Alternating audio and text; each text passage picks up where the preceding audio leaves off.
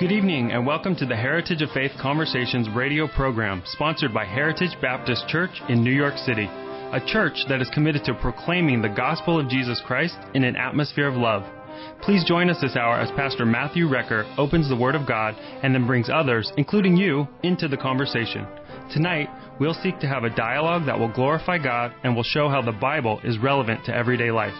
Our desire is to lead people to salvation in Christ and encourage believers in their spiritual growth. Join us and build up your own heritage of faith. We are thrilled to be with you again this Sunday evening for another episode of the Heritage of Faith Conversations radio program hosted by Pastor Matthew Recker. My name is Micah. I'm the ministry assistant at Heritage, and tonight we have some extra special guests with us as we continue our series in the book of Romans. As always, we would love to hear from you, and we would love to pray for you. So we have call screeners standing by to take your call at 929-333-3739. Pastor Matt, I have a very important question for you this evening. Okay, let me have it. Have you packed yet? Oh! That is the question. Well, we are going to Brazil, aren't we, tomorrow, Mike? It seems like we've been planning forever to go to Brazil. We'll be preaching and teaching there for the next week. So we do ask our listeners to pray for us and pray for our church as well while we go. And pray for our Deacon Adrian, who will speak on Wednesday, and our brother Tim speaking Sunday, and Deacon Raul will be speaking. But I didn't answer your question. You didn't pack yet. You haven't packed yet. No, not completely. But I do have a couple things here and there in the suitcase. But okay. I'm going to work on that tonight when I get home and get packed up and ready to go. And we are excited, Micah, about that trip. And we're so excited about having with us tonight Pastor David and his wife, Rhoda Vilcius, who are here with us from First Baptist Church in Hempstead, Long Island. And I've known Pastor David since he was in high school, and what a blessing to see you grow in the grace of God and now serving the Lord as a pastor right there in the great city of Hempstead. So Pastor David and Rhoda, thank you so much for being with us. And just why don't you tell us a little bit about yourselves and also how you met. So thanks for being here tonight. Thank you for having us. It's a pleasure to be here with you this evening. Okay, and Rhoda, let's hear your voice as well. Oh, thank you so much for having us. and I can tell you're not a New Yorker, Rhoda. You'll have to tell us that. That sounds like a British accent to me. Very much so. Yeah. I think so. I think, I'm actually from London, and that's where my husband and I first met. He came over to my home church in London, England, right by Heathrow Terminal 3, whichever one you're going to land at. And we met there, and yeah, the Lord has been good to us, and the Lord has kept us in touch and brought us together. Grateful for what the Lord's doing in our life. That's awesome. You know, because Pastor David, you're such a fine young man, and you went to the mission field single. I was a little worried about that, but God certainly took care of that need. The Lord is certainly so good to us, and we're thankful for His leading in our lives. Amen. And even while I was on the way to England, we began to talk, and the Lord just worked it all out once I got there, and we became very close friends, and we began to court, and we were eventually married. And God gave us the wonderful opportunity to start a church together right outside of London in a city called Surrey, the Lower Kingswood Baptist Church. And while in England, the Lord redirected us to come back to a wonderful, wonderful church here on Long Island, First Baptist Church of Hempstead. And we're thankful for what God is doing at that church. You know, every week it seems that we have visitors, and God is truly moving. We're praying for revival. We're praying that the windows of heaven would be open and His blessings be poured out. And that's what we need. Yes. That's what we need there in Hempstead. Yes, Jesus Christ does need to be glorified there, and we're glad that you're preaching Christ there in Hempstead. And you grew up in that area as well, right, David? I did. I grew up about 10 minutes away from the church in a little town called Elmont, and that I went to a church called Bible Baptist Church, where I was saved, baptized, called to preach, and that was my sending church. They sent me out of the mission field to the mission field, and I have a wonderful pastor, Pastor Carl Lubin, and before that, Pastor James Barker, who really invested in my life and trained me and prepared me. And after I graduated from high school, I went down to Crown College in Knoxville, Tennessee, where I was trained and first exposed to the ministry in England. Praise the Lord. And we want our listeners, any listeners out there in that part of Long Island, Nassau County, in Hempstead, to visit First Baptist Church and visit with Pastor David, Vilsius, and Rhoda there, and the growing work that God is using you to do. So give us a little more information about the church and service times and location, website. Sure, absolutely. Our church is located on 267 Jackson Street in Hempstead, New York, and our website is firstbaptisthempstead.com or .org. Every Sunday morning we meet for Sunday school at 9:45, and our morning service at 11 a.m., our evening service at 6 p.m., and our midweek prayer meeting and Bible study at 7:30 in the evening. Yeah, and the website again is? It's firstbaptisthempstead.com. All one word, firstbaptisthempstead.com. You can also Google our church, First Baptist Church of Hempstead, on Long Island, New York, and it should come up to the top. Amen. Well, that is awesome. And did you have any expectations after you became saved, Rhoda, of becoming a pastor's wife? Was that something that you were praying about or saw as possibility? Not even a little bit. I was just praying that the Lord will bring me a husband. So no, the Lord has been so good. I love the way that the Lord directs our steps, and I wasn't expecting to be a pastor's wife, let alone an American guy, and move to America. But no, the Lord has been in it all, and I just looking back in my life and looking back to the steps that the Lord had brought me through, I can see that His hand is upon me, and I'm very grateful for what the Lord's doing in our lives. Amen. Good. Well, great. Good to have you guys. So what we're going to do, we're going to look into Romans chapter 7 tonight. It's a very important passage of Scripture, dear friends, the struggle of the flesh. And this is important because all of us, once we become saved, experience this struggle. The Apostle Paul himself, we will see, experienced this struggle, and none of us are better Christians than he. But the power of Jesus Christ is available for us to walk in that victory, and that's what we want to see tonight. So we're going to read beginning at Romans chapter 7, and I'll start us off in verse 14. For we know that the law is spiritual, but I am carnal, sold under sin. For that which I do, I allow not. For what I would, that do I not. But what I hate, that do I. If I then do that which I would not, I consent unto the law that it is good. Now then, it is no more I that do it, but sin that dwelleth in me. For I know that in me, that is, in my flesh, dwelleth no good thing. For to will is present with me, but how to perform that which is good I find not. For the good that I would I do not, but the evil which I would not, that I do. Now if I do that I would not, it is no more I that do it, but sin that dwelleth in me. I find then a law that when I would do good, evil is present with me. For I delight in the law of God after the inward man. But I see another law in my members, warring against the law of my mind, and bringing me into captivity to the law of sin which is in my members. O wretched man that I am, who shall deliver me from the body of this death? I thank God through Jesus Christ our Lord. So then, with the mind I myself serve the law of God, but with the flesh the law of sin. Amen. Well, let's pray tonight. Lord, as we read this Scripture, our hearts find a solace and comfort that Paul himself experienced this inward struggle. And yet we find and we rejoice in the victory that is in Jesus.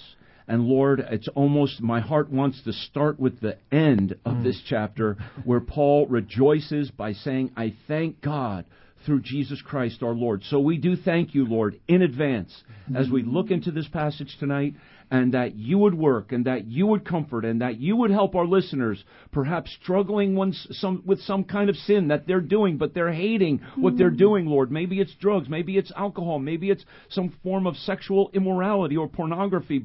And Lord, that you would bring about the deliverance to our dear listeners and to all of us, Lord, that we would walk in the Spirit, not fulfilling the lust of the flesh. And we pray in Jesus' name, amen. Amen. Yeah, this is a famous passage, isn't it, Micah? This struggle that Paul's going through. And probably, just right off the bat, let's try to deal with this, because one of the long debates about this passage is whether this describes the struggle of a Christian or is it the struggle of an unbeliever before he's saved. So that's really the debate. And so why would some people say that this is a struggle of an unsaved person? And if you want to tell us what you think you meant here. Yeah. Well, I think it sounds strange to us to hear the Apostle Paul, who we all consider a great example of the faith, admitting to sin. You know, when he says that he doesn't do what he wants to do, presumably living perfectly, and instead does what he hates, it's hard for us to square that with the selfless missionary who was beaten and stoned and shipwrecked and imprisoned for boldly preaching the gospel. I mean, he really wanted to curse those guys out who were like stoning him, but no.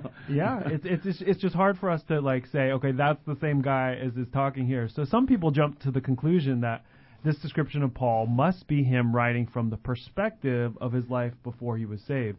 But I disagree with that, mostly because I can identify with his words. You know, I'm 100% sure that I'm saved by the blood of Jesus Christ. I have the Holy Spirit of Jesus living in me. And while I try to follow him every day of my life, I do stumble sometimes. And there are times that I even do what I hate. So I think that Paul is just describing the struggle that we all experience in living the Christian life, and I'm glad that he does, because if we were led to believe that Paul was perfect after his salvation, I think our own imperfection, it would greatly discourage us. Yeah, but now Paul, before he was saved, oversaw the murder of Stephen, right? But we're not talking about Paul like, oh, I killed somebody again. I really didn't want to do that. No. We're not talking about that. We're talking probably about other struggles, inward struggles of the flesh. So I just want to make that clear. Brother David? Absolutely. I think it's important, especially when you're speaking with people who have just been converted, because there sometimes can be an idea that I just got saved and maybe these thoughts or these temptations will be eradicated. But I think it's important for people who have just come to know Christ, because some people may say, I just came to know Christ, and why am I still struggling with these things? So I think it's an important doctrine and teaching to show people, look, yes, you are saved. You are safe in the power of sin, but there will still be this internal struggle and conflict between the flesh and our new man. But there's victory. That is a great point. I have a book by Harry Ironside, and he gives the testimony of how he worked with Salvation Army, and they did have that Wesleyan doctrine of eradication of the old nature completely, and that you won't have any temptation, you won't have any struggle, and these new believers were literally finding themselves losing their mind. Right. You know, so we do have to understand that even though we're in Christ and we've been forgiven and we've been saved and we're a new creation, we're still going to have these internal struggles of the flesh. Yeah, and I just think, you know, over the years I've watched people who are new Christians, and you see that it's a process. You know, you don't go to that new Christian and say, okay, well, you can't do this that you're doing, you can't do that, you can't do that. Yes, the Bible is holy and they should be living a holy life, but it's step by step by step. They don't change all at once. That's right. That's right. Rhoda, did you want to add to that? Well, I was just going to say, it reminds me of the passage in Galatians chapter 5 and verse 17, where Paul says, for the flesh lusteth against the spirit, and the spirit against the flesh, and these are contrary the one to the other, so that you cannot do the things that you would. And it just makes me think, like, I know I still sin, and I know that I still have that daily battle as well. So it has to be something that is being said with Paul whilst he was still a Christian. Yeah. Yes. So, David, why then does it seem better? Because those, like in Wesleyan theology, those who believe that in the eradication of the sin nature, but why does it seem better to say that this is indeed the conflict of sin in the life of a believer? Well, I think that is consistent with Scripture. Like, I think in the book of James, when James speaks of temptation, he speaks of every man is tempted when he's drawn away of his own lust. So this conflict is already established, that we have a flesh and we have a new man, and there is, even as my wife mentioned, there is that conflict in Galatians where they're warring after each other. So I think it's an important thing to understand and to establish that, yes, as a believer, we are going to have this struggle, we are going to have this conflict. So I do believe, just as Michael mentioned, that this is referring to the people of God, and something for God's people to see, because we can never have victory if we don't acknowledge the problem. We don't acknowledge the conflict. Absolutely. And Christians are going to face all the fiery darts of the wicked one. Yeah. Jesus was tempted, and he's without sin, and yet he experienced temptation. So just because we're saved doesn't mean we're not going to experience the darts of temptation, of Satan's deceptions and accusations. And also, this passage does reveal the struggles of a godly man. Absolutely. I mean, because he wants to do right, and he wants the deliverance from any falling into doing the thing that he doesn't want to do. And so we see that the Holy Spirit is definitely at work in the heart of Paul as he's writing this as a believer, in using as well 30 times the personal pronoun I, and he's dealing in the present tense. Yeah. So he's not saying this was the struggle I had as an unbeliever. Yeah. This is the present struggle of a believer. Yeah. Yeah, and it's, I think about myself, again, it's like we read Paul's words and then we look inward. And when I was born again, in the spiritual and eternal sense, I went through a complete metamorphosis. I truly believe God put a new spirit within me. He removed my heart of stone, giving me a heart of flesh, as Ezekiel says.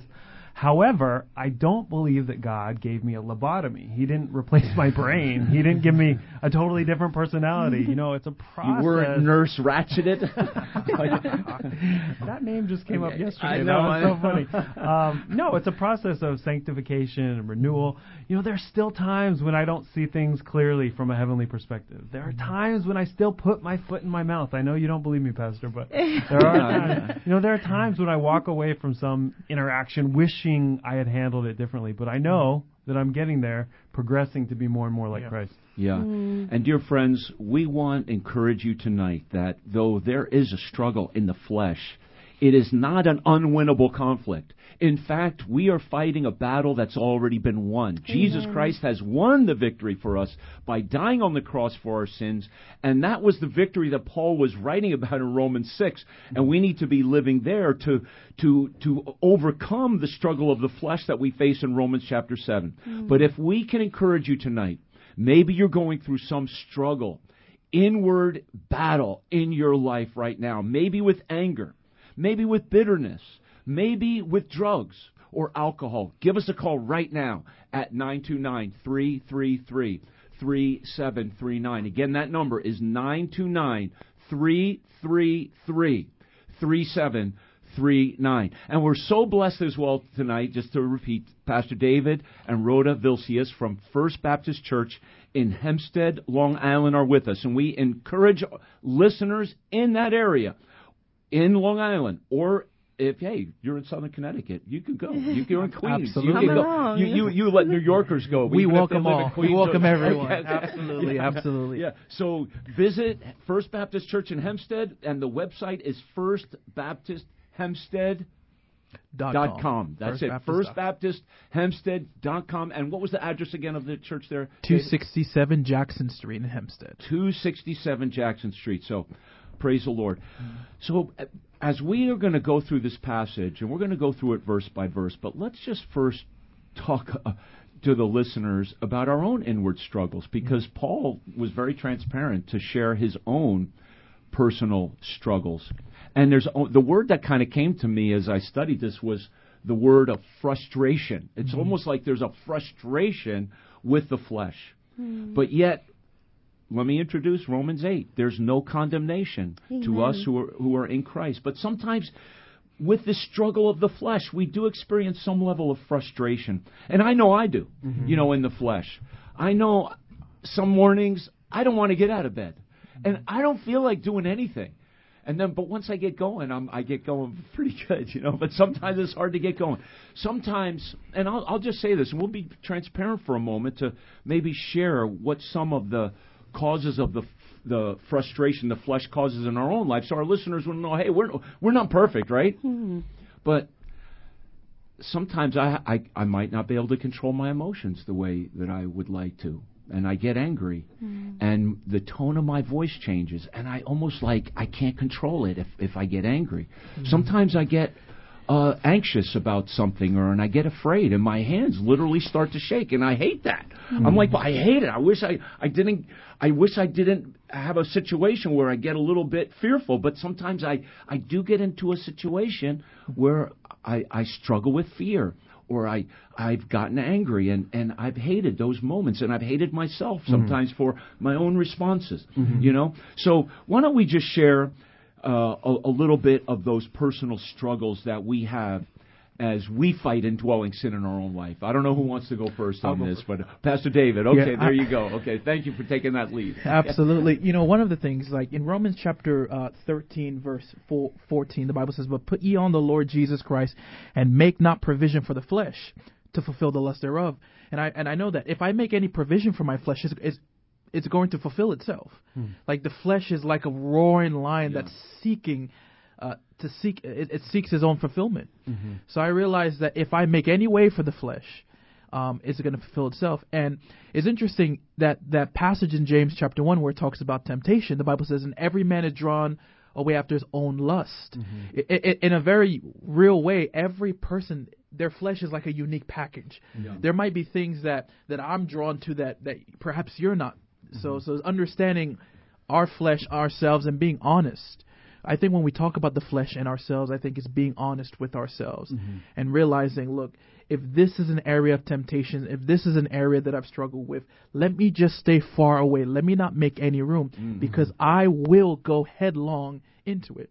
And sin will take you farther than you would ever thought that you would want to go. Farther than you would ever want. And that's true. His own lust. It's like we all have designer-styled lusts. Right.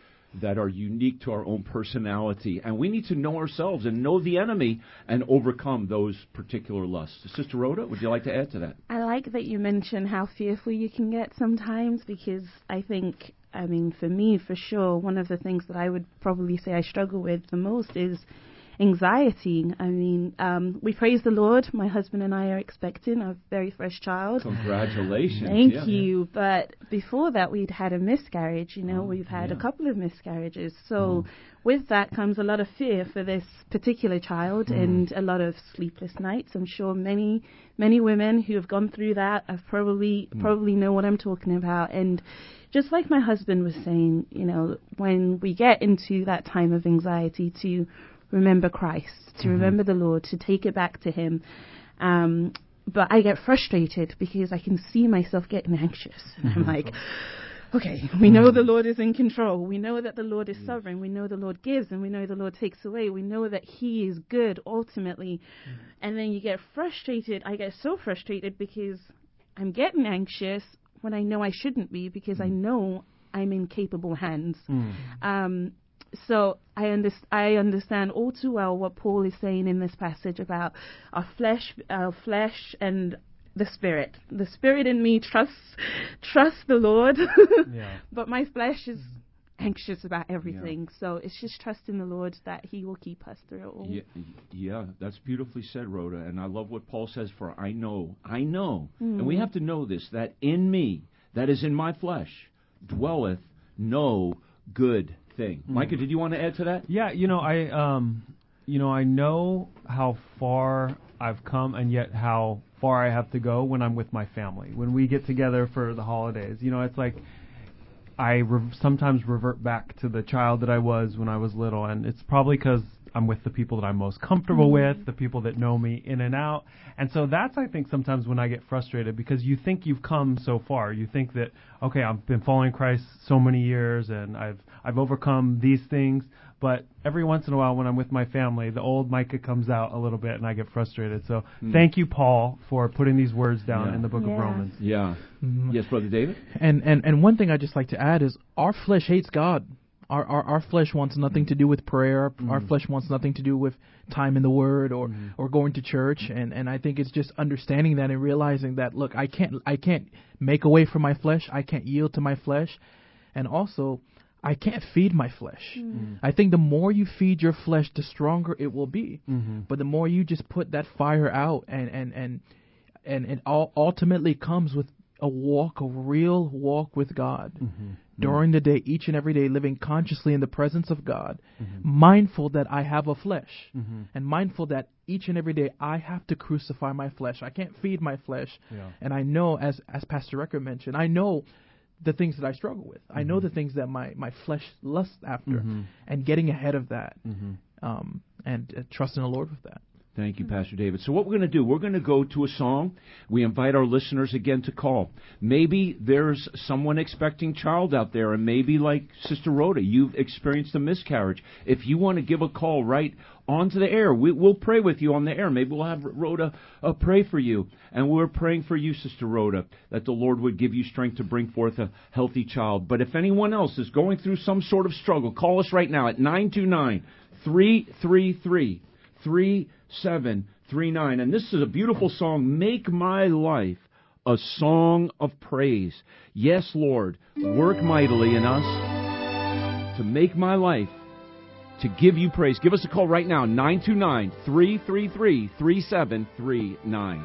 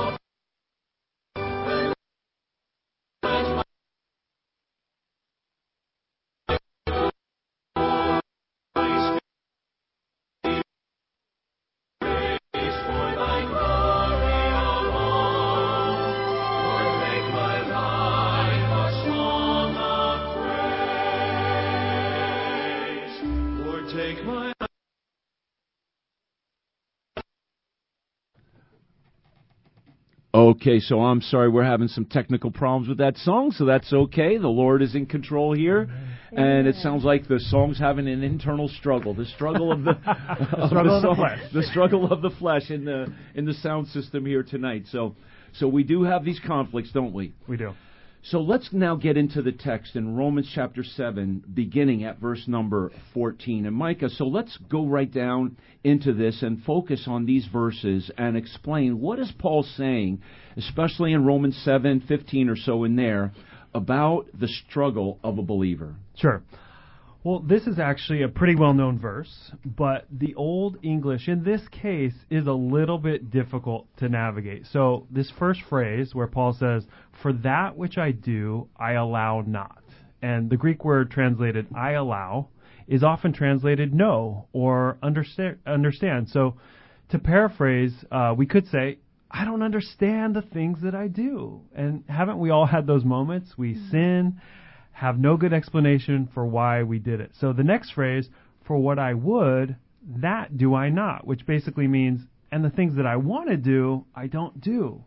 And then Paul finishes with, "but what I hate, that do I." So again, Paul is describing the struggle of every honest Christian. There are times, even for mature Christians, when we do the opposite of we want to do, what we want to do and what we should do, and it's not always easy to reconcile that in our minds. Yeah, and for example, just think of the internal struggles, let's say, of forgiveness. Mm-hmm. You want to forgive that. You want to forgive your parents who hurt you. You want to forgive your husband or wife who said something very painful to you. But you struggle with that, and then you end up doing the very thing you hate doing by lashing out in anger and showing that you've really not let go of that matter. Mm-hmm. Yeah. So, dear friends, look to Jesus on the cross and remember what He went through. He is our victory. Brother David, did you want to add to that as well? Yeah, I absolutely. You know, even like looking at the very next verse, he speaks of the desire and the will. Mm. The desire and the will. In verse 16, he says this, "If then I do that which I would not, I consent unto the law that it is good." And he speaks of, he's doing things that he wish he did not do. He's doing things that he desires not to do, and the things that he desires to do, he's not doing. Mm-hmm. And it almost seems as if Paul is saying, I don't have the strength or the power to do so. Mm-hmm.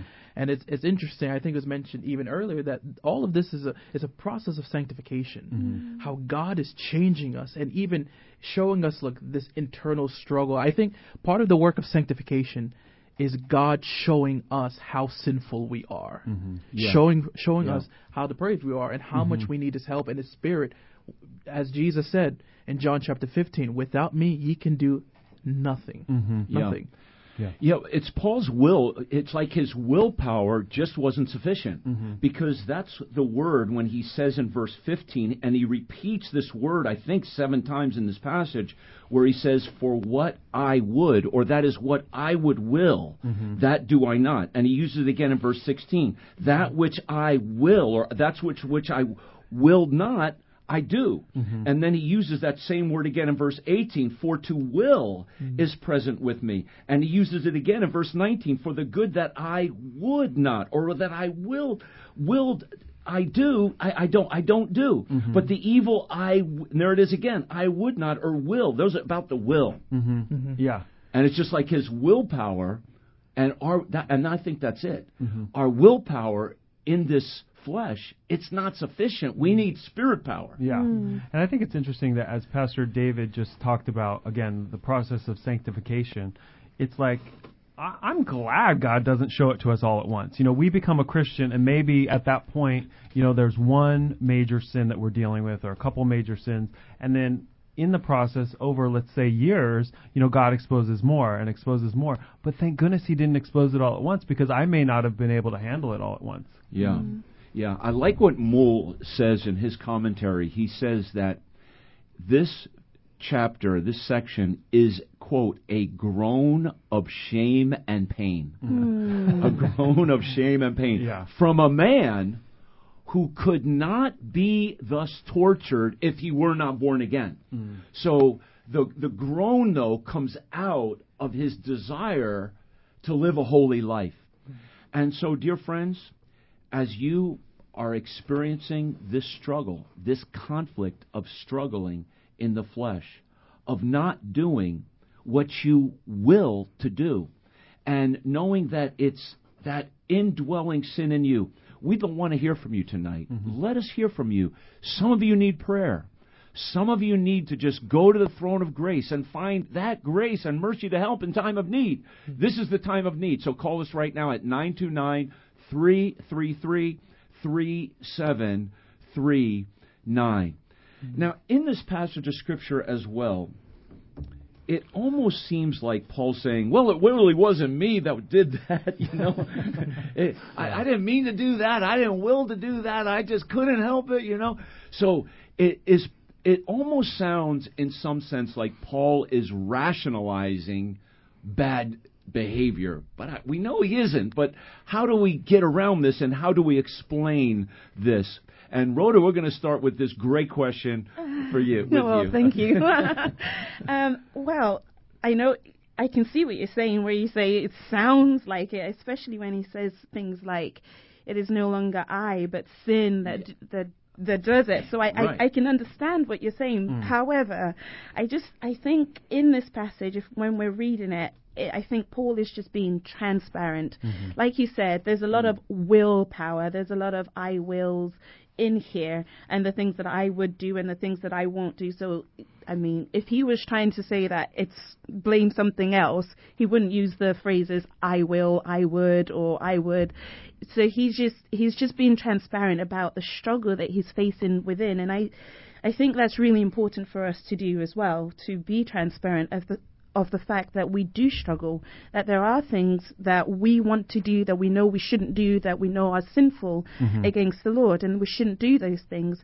And even though we are saved, my old pastor used to say there is still that conflict between the old man and the new man. And the old man wants to do something, but the new man is saying, no, that's not what you should do. So there's always going to be that inward struggle within you. And the key to it really is, if the old man wins and, you do sin, the Bible says that if we sin, we have an advocate with the Father. 1 John 1 talks about how if any man says that he hasn't sinned, that he's a liar. But if we do sin, we have an advocate, and that we should confess our sins. And if we confess our sins, he is faithful and just to forgive us our sins. And I think that's the key. That's the key to living a life that is victorious, a life that shows that we can overcome sin in this life. That's right. And we need to choose that which leads to peace and to glorify God, and not to instantaneous pleasure, which only leads to guilt and shame. Right. Pastor David? Absolutely. And Paul never makes an allowance for sin. Neither does God. So a lot of people would take this text and say, well, I guess this is excusable. This is excusable. Absolutely not. One of the things that has really helped me to understand this thought is the flesh is like an old master, an old boss. That, before we were saved, he was in charge of us. We were enslaved to him. But once we got saved, we were free from him. But a lot of times he likes to call back, and our sin and our flesh likes to call back, and our old master likes to call back. And we serve a new master, one that's gracious and kind and loving. So living in the flesh just leads to misery. And those that take these texts to make an allowance for sin, they're just doing themselves an injustice, and certainly that is not consistent with the Scriptures. That's right. And so when Paul says, now if I do that, I would not, it is no more I that do it, but sin that dwelleth in me. Let's be clear. Paul is not rationalizing or explaining away the problem. He's explaining the problem. Yeah. He's explaining the problem that when he does sin, it's not the new man. Yeah. It's not the Spirit-filled Paul. And it's amazing. Paul never refers in this passage to the Holy Spirit. And yet Romans 8 is full of the Holy Spirit. Yeah. But here it's I. Yeah. And so Paul is explaining that's the problem. Yeah, and I think it's interesting as we think about this passage, we do have to keep in mind that it's leading to Romans 8. It's leading to the next chapter. And Paul is simply pointing a finger at himself here as he's explaining how believers struggle with sin. And I think it's interesting that in the book of Galatians, Paul actually points the finger at the other most prominent figure in the early church, who was Peter. So in Galatians 2:11, Paul describes a situation where he had it out with Peter, saying, "But when Peter was come to Antioch, I withstood him to the face, because he was to be blamed." So Paul goes on to describe the situation where Peter, who had been a trailblazer in breaking down the barriers between Jewish Christians and Gentile Christians after his vision that God gave him on the rooftop in Joppa, but he had pulled away from the Gentiles when the Jews from Jerusalem were around. And I just mentioned this to say that, even these leaders in the church, even these people who, spent time with Jesus and, were leading vast numbers of new believers, even they sinned. And, Paul wasn't embarrassed to admit his own sin, and he wasn't even embarrassed to point out Peter's sin, because in the end, they were both reconciled together and to Christ. Amen. Amen. Dear friends, we want to encourage you this evening. Think about what Paul is saying here when he says, "For what I hate, that do I." Have you ever done that, dear friends? Have you ever done the thing you've hated? Maybe you're struggling with that. Maybe it's drugs. And we've talked about this before, and we know there are believers who are struggling with drugs and with alcohol. In fact, there is not a sin that a believer cannot commit. Now, I don't want to give any license either, but I'm just stating the reality. A Christian cannot live in sin. If you're saved, you'll never find joy and pleasure in that sin. If you're saved, the Holy Spirit and the new you will not lead you to sin, because the new you does not sin. The new you is the redeemed you. It's the real you. But if you allow that indwelling sin, you know what? And you know what he's like? He's like an unwanted tenant, and he's a squatter in your soul, and he's a defeated enemy by Jesus Christ. But yet, there's still power with that indwelling sin, because sin and Satan are very powerful in our weak flesh. So, dear friend, if you're struggling tonight with something like that and you really cry out for victory, give us a call right now at 929-333-3739. And if you don't have a church, by all means, you need to find yourself in a good Bible-believing church. Amen? Absolutely. And by the way, I mentioned this earlier, but our church is right in Manhattan. Yeah. There aren't many independent Bible-believing Baptist churches in Manhattan. Not many. And that's an understatement. So, and today, what a blessing. Yeah. We had a visitor, a sweet lady from Liberia who's moved to New York, and she visited our church. And then we had a young man visiting from Northern Ireland, and he was in our church today. We had a family from the Cayman Islands, and we had one of our new believers, Stephanie, invited some of her nieces and nephews to our church, beautiful little Filipino children. And so we have a wonderful ministry. We have children's ministry. We have Bible study at 10 o'clock. Come on out, visit us at Heritage Baptist Church. Our website is hbcnyc.org. And on Sunday, we meet at 490 Hudson Street in the Greenwich Village area of Manhattan. And Pastor David, why don't you once again give the information for those who live out in Long Island or in that area east of here who would like to visit First Baptist Church in Hempstead? Absolutely. Our church is located right in the heart of Long Island in the village of Hempstead. Our address is 267 Jackson Street in Hempstead. We meet every Sunday morning at 11 o'clock in the morning, 9:45 in the morning for Sunday school, and 6 p.m. For our evening service. We also have a midweek prayer meeting and Bible study at 7:30 p.m., and we would love to see you there. We can assure you that if you come, there will be a church that will open you with welcome arms, and we're grateful for what God is doing there in our church. Amen. We're excited that you and Rhoda are there serving God, and it's been great to hear of the good work that the Lord is using you to do there at First Baptist Church in Hempstead. Is that close to like Hempstead Avenue, or what's the main like thoroughfare that would be closest to your church there? Sure, like Hempstead Turnpike. Okay, it's not too far. So we're off of the Southern State Parkway. Okay, Southern State Parkway. Southern State Parkway, Hempstead Turnpike. Right next to the bus depot. Right next to the bus depot. Yeah, they could take a bus they there could as take well. a bus. We'll come pick you up. We're right around the corner. Yeah, there you go. Praise the Lord. Absolutely. So let's move further now into Romans 7 to the end of this section, as Paul talks about the inability of the law to ease the struggle of the flesh. The law is not the solution to our problem. The Lord Jesus Christ, He is the way of victory, dear friends. And Paul does mention, Micah, a number of laws in this passage. And it does sound a bit confusing. He talks about the law of God and the law of sin and the law of my mind and my members. There's like laws all over the place. So try to explain this for us, brother. Yeah, well, I was looking at this passage and I looked at a few different commentaries, and none of them said there's just one answer to this. They would say, oh, well, maybe it's this, maybe it's this. So I'm just going to give you my take on it. It seems as if there's a wordplay happening here, and Paul is using the word law in a couple of different ways. So first, in verse 21, he says, I find then a law that when I would do good, evil is present with me. And in this case, he's using the word law as in general principle. So kind of like we would say Murphy's Law, where we mean, the general principle that whatever can go wrong will go wrong. So Paul is saying something like, it happens every time. In general, the principle is that when I want to do good, temptation is always lurking around the corner. And then verse 22, it's pretty straightforward. He says, for I delight in the law of God after the inward man. And in this case, the law of God is that higher law, which we actually spoke about last week. It's God's general law of righteousness.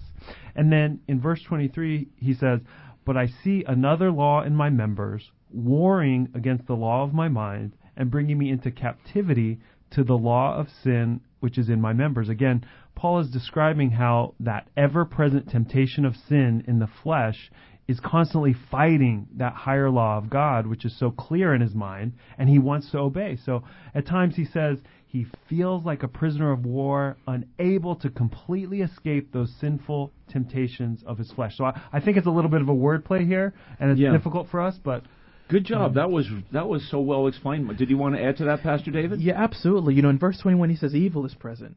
And just realizing that it is an enemy. It is an enemy. Yeah. Our flesh is our enemy, and our flesh is the enemy of God. So I think Micah so well explained it there. And I'd just like to add, just to always remember that your flesh is not your friend. Your flesh will not help you. Your flesh will bring you misery and separation from God if you yield to it. And I do believe that, as we'll see in just a few verses, it comes to who will you yield to? Yeah. Will you yield to your flesh, or will you yield to the Spirit of God? So it really gets down to, do we know what no means?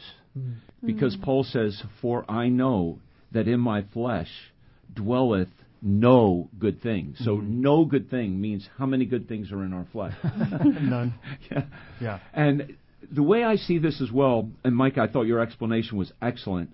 And if I could go right down to verse 25, where he talks about the two main laws, which is the law of God, which is the Old Testament law, right? And the law of sin. That is the law that we are sinners by nature, by birth, by choice. We're sinners, the law of sin. So these are the two main laws. And then what's this equal to the law of God? I look at the law of my mind, which he references in verse number 23. He says, I see another law in my members, warning against the law of my mind. So the law of my mind is what delights in the law of God. So the law of my mind is good. Yeah. Because in my mind, I'm thinking, I want to do the right thing. I know the right thing. Yeah, I know the right thing to do, and I'm delighting in the law of God in my mind. So the law of God is connected with the law of the mind. But then the law of sin, that's connected with the law in my members. The members are our body parts that want to sin, the flesh. That's the flesh that wants to sin. So the law of sin is connected to the law of the members. So that's as well kind of how I would break that down. Can I just say, too, Pastor David has mentioned a couple different times this idea of, when you're a Christian, those things, those lusts that you have that you're struggling with. And maybe I said this on the program before, but I always think it's a good idea to set the parameter around that sin far from it. So if you struggle with that sin, you don't want to even tiptoe up to it. You want to set the fence around it where you're not even coming close to it. So I would just encourage listeners, you know what you struggle with, so then take away those friends who cause you to go there. Don't listen to that music that leads you there. Don't watch those movies that make you think those thoughts. Set the parameters far from that sin. Absolutely. Yeah. And another thing, the devil is so deceitful, and we often think that sin will just bring pleasure.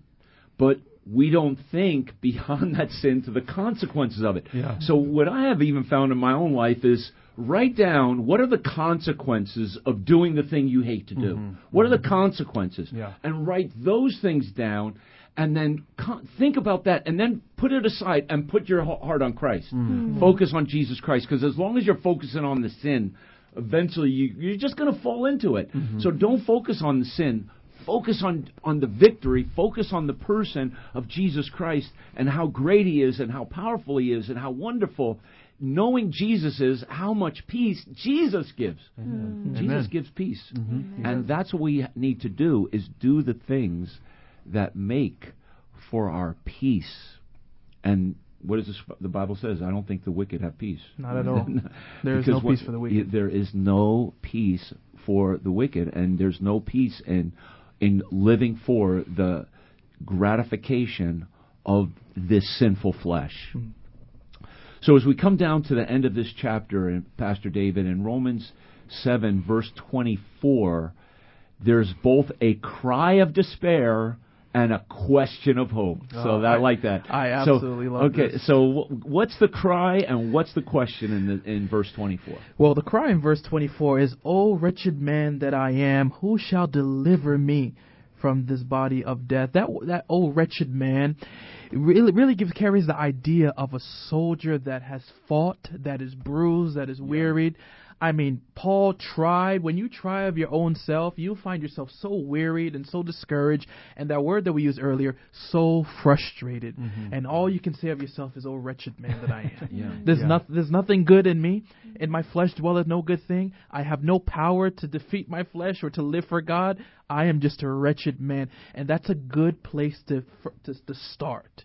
If you're going to get to verse 25, you have to first start at verse 24. See that you're a wretched man. But he says these beautiful, beautiful words of victory that we should think upon and hold to. I thank God through Jesus Christ our Lord. So then, with the mind I myself serve the law of God, but with the flesh the law of sin. Really thanking God for His provision. Amen. For His provision. Living out that thanks. Yeah, I loved listening to Rhoda read this verse earlier. I almost was like, oh, I need the audio Bible with Rhoda reading. You know, everything sounds better in a British accent. She's like, oh, I agree. Man that I am. And I think that all Christians, you know, they go through these moments where Paul's words could be our words. You know, I've said, oh, wretched man that I am, you know, where we feel defeated by our own inability to completely escape sin.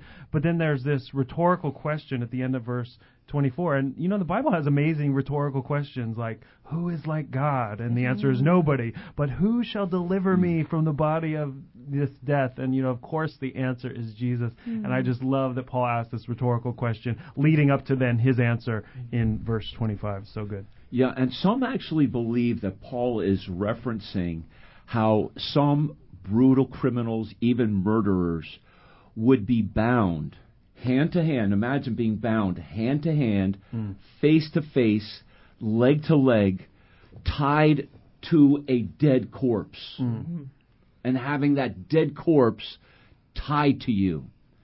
And then being thrown into the hot sun. Some believe that Paul might be referencing this kind of punishment to the most brutal criminals.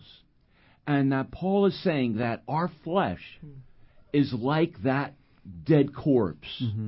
And he's saying, who can deliver me from the body of this death, this dying corpse that I seem to be so attached to? Who can deliver me? And of course, the next verse gives the answer. So Rhoda, read in that beautiful British accent, Romans chapter 7. Why don't you please read verse 25 and answer as well the question, how important is it to live by these words of thanks to God? These are one of my favorite words in this passage, and it's, I thank God through Jesus Christ our Lord. So then with the mind I myself serve the law of God, but with the flesh the law of sin. And that's the answer. The answer is Jesus Christ. He is the answer, and it is Him that saved us in the first place. It is Him that knows our sins. It is Him that went to the cross and suffered the bitterest agony, suffered so much for us, and it is Him that will keep us in this Christian life as well. And our mind has to be stayed upon the Lord Jesus Christ. We have to keep our eyes on Him, and we have to sing that victorious song of the Lord Jesus Christ, because He has conquered it. He has conquered the grave, He's conquered death, He's conquered hell, He's conquered all of this. And He did all of that knowing our flesh, knowing what we're like. And it's so wonderful. I love those words. After the wretchedness and all the rhetorical questions, it's all about the Lord Jesus Christ. Yeah. Let's just think about that as we close and have just a few minutes tonight. And dear friends, it's good to think about giving thanks. Let's just give thanks to God, or maybe a verse of Scripture, or would you like to add to Romans chapter 7, verse 25 as well? Pastor Dave, did you have something to add to that? Absolutely. There's that Scripture that says, thanks be to God, which giveth us the victory through Jesus Christ our Lord. And you might be here tonight and you're struggling. You're struggling with your flesh. You're struggling with these addictions or whatever it might be. You can, if you know Jesus as your Savior, you can sing this song, thanks be to God, which giveth us the victory. He will cause you to live victorious if you trust in Him and yield to Him. So to close this chapter out, I think it's just beautiful that we can close singing this song, that God will give us victory. And like it was said earlier, you don't need to focus on your sin. You don't need to stay on your sin. Our hearts and our minds simply needs to be set upon our Savior, because He alone is the victor. Amen. And God has saved us, dear friends, to give thanks to Him. I love, one of my favorite verses on thanks is in Psalm 106:47. Save us, O Lord our God, and gather us from among the heathen, to give thanks unto thy holy name, and to triumph in thy praise. There is triumph in praising God. There is triumph over sin as we gather with God's people, as we give thanks to His holy name. Yeah, I always go back to Jonah for some reason. I think to Jonah chapter 2, which is like a psalm. Jonah had run away from God. He had disobeyed God. He was not evangelizing as he was supposed to. And yet, at the end of it all, he says in Jonah 2, verse 9, "But I will sacrifice unto thee with a voice of thanksgiving. I will pay that I have vowed. Salvation is of the Lord." So you get this tension of Jonah running away. You get the tension of Paul struggling with sin. But then the outcome is this thankfulness for salvation and deliverance. Amen.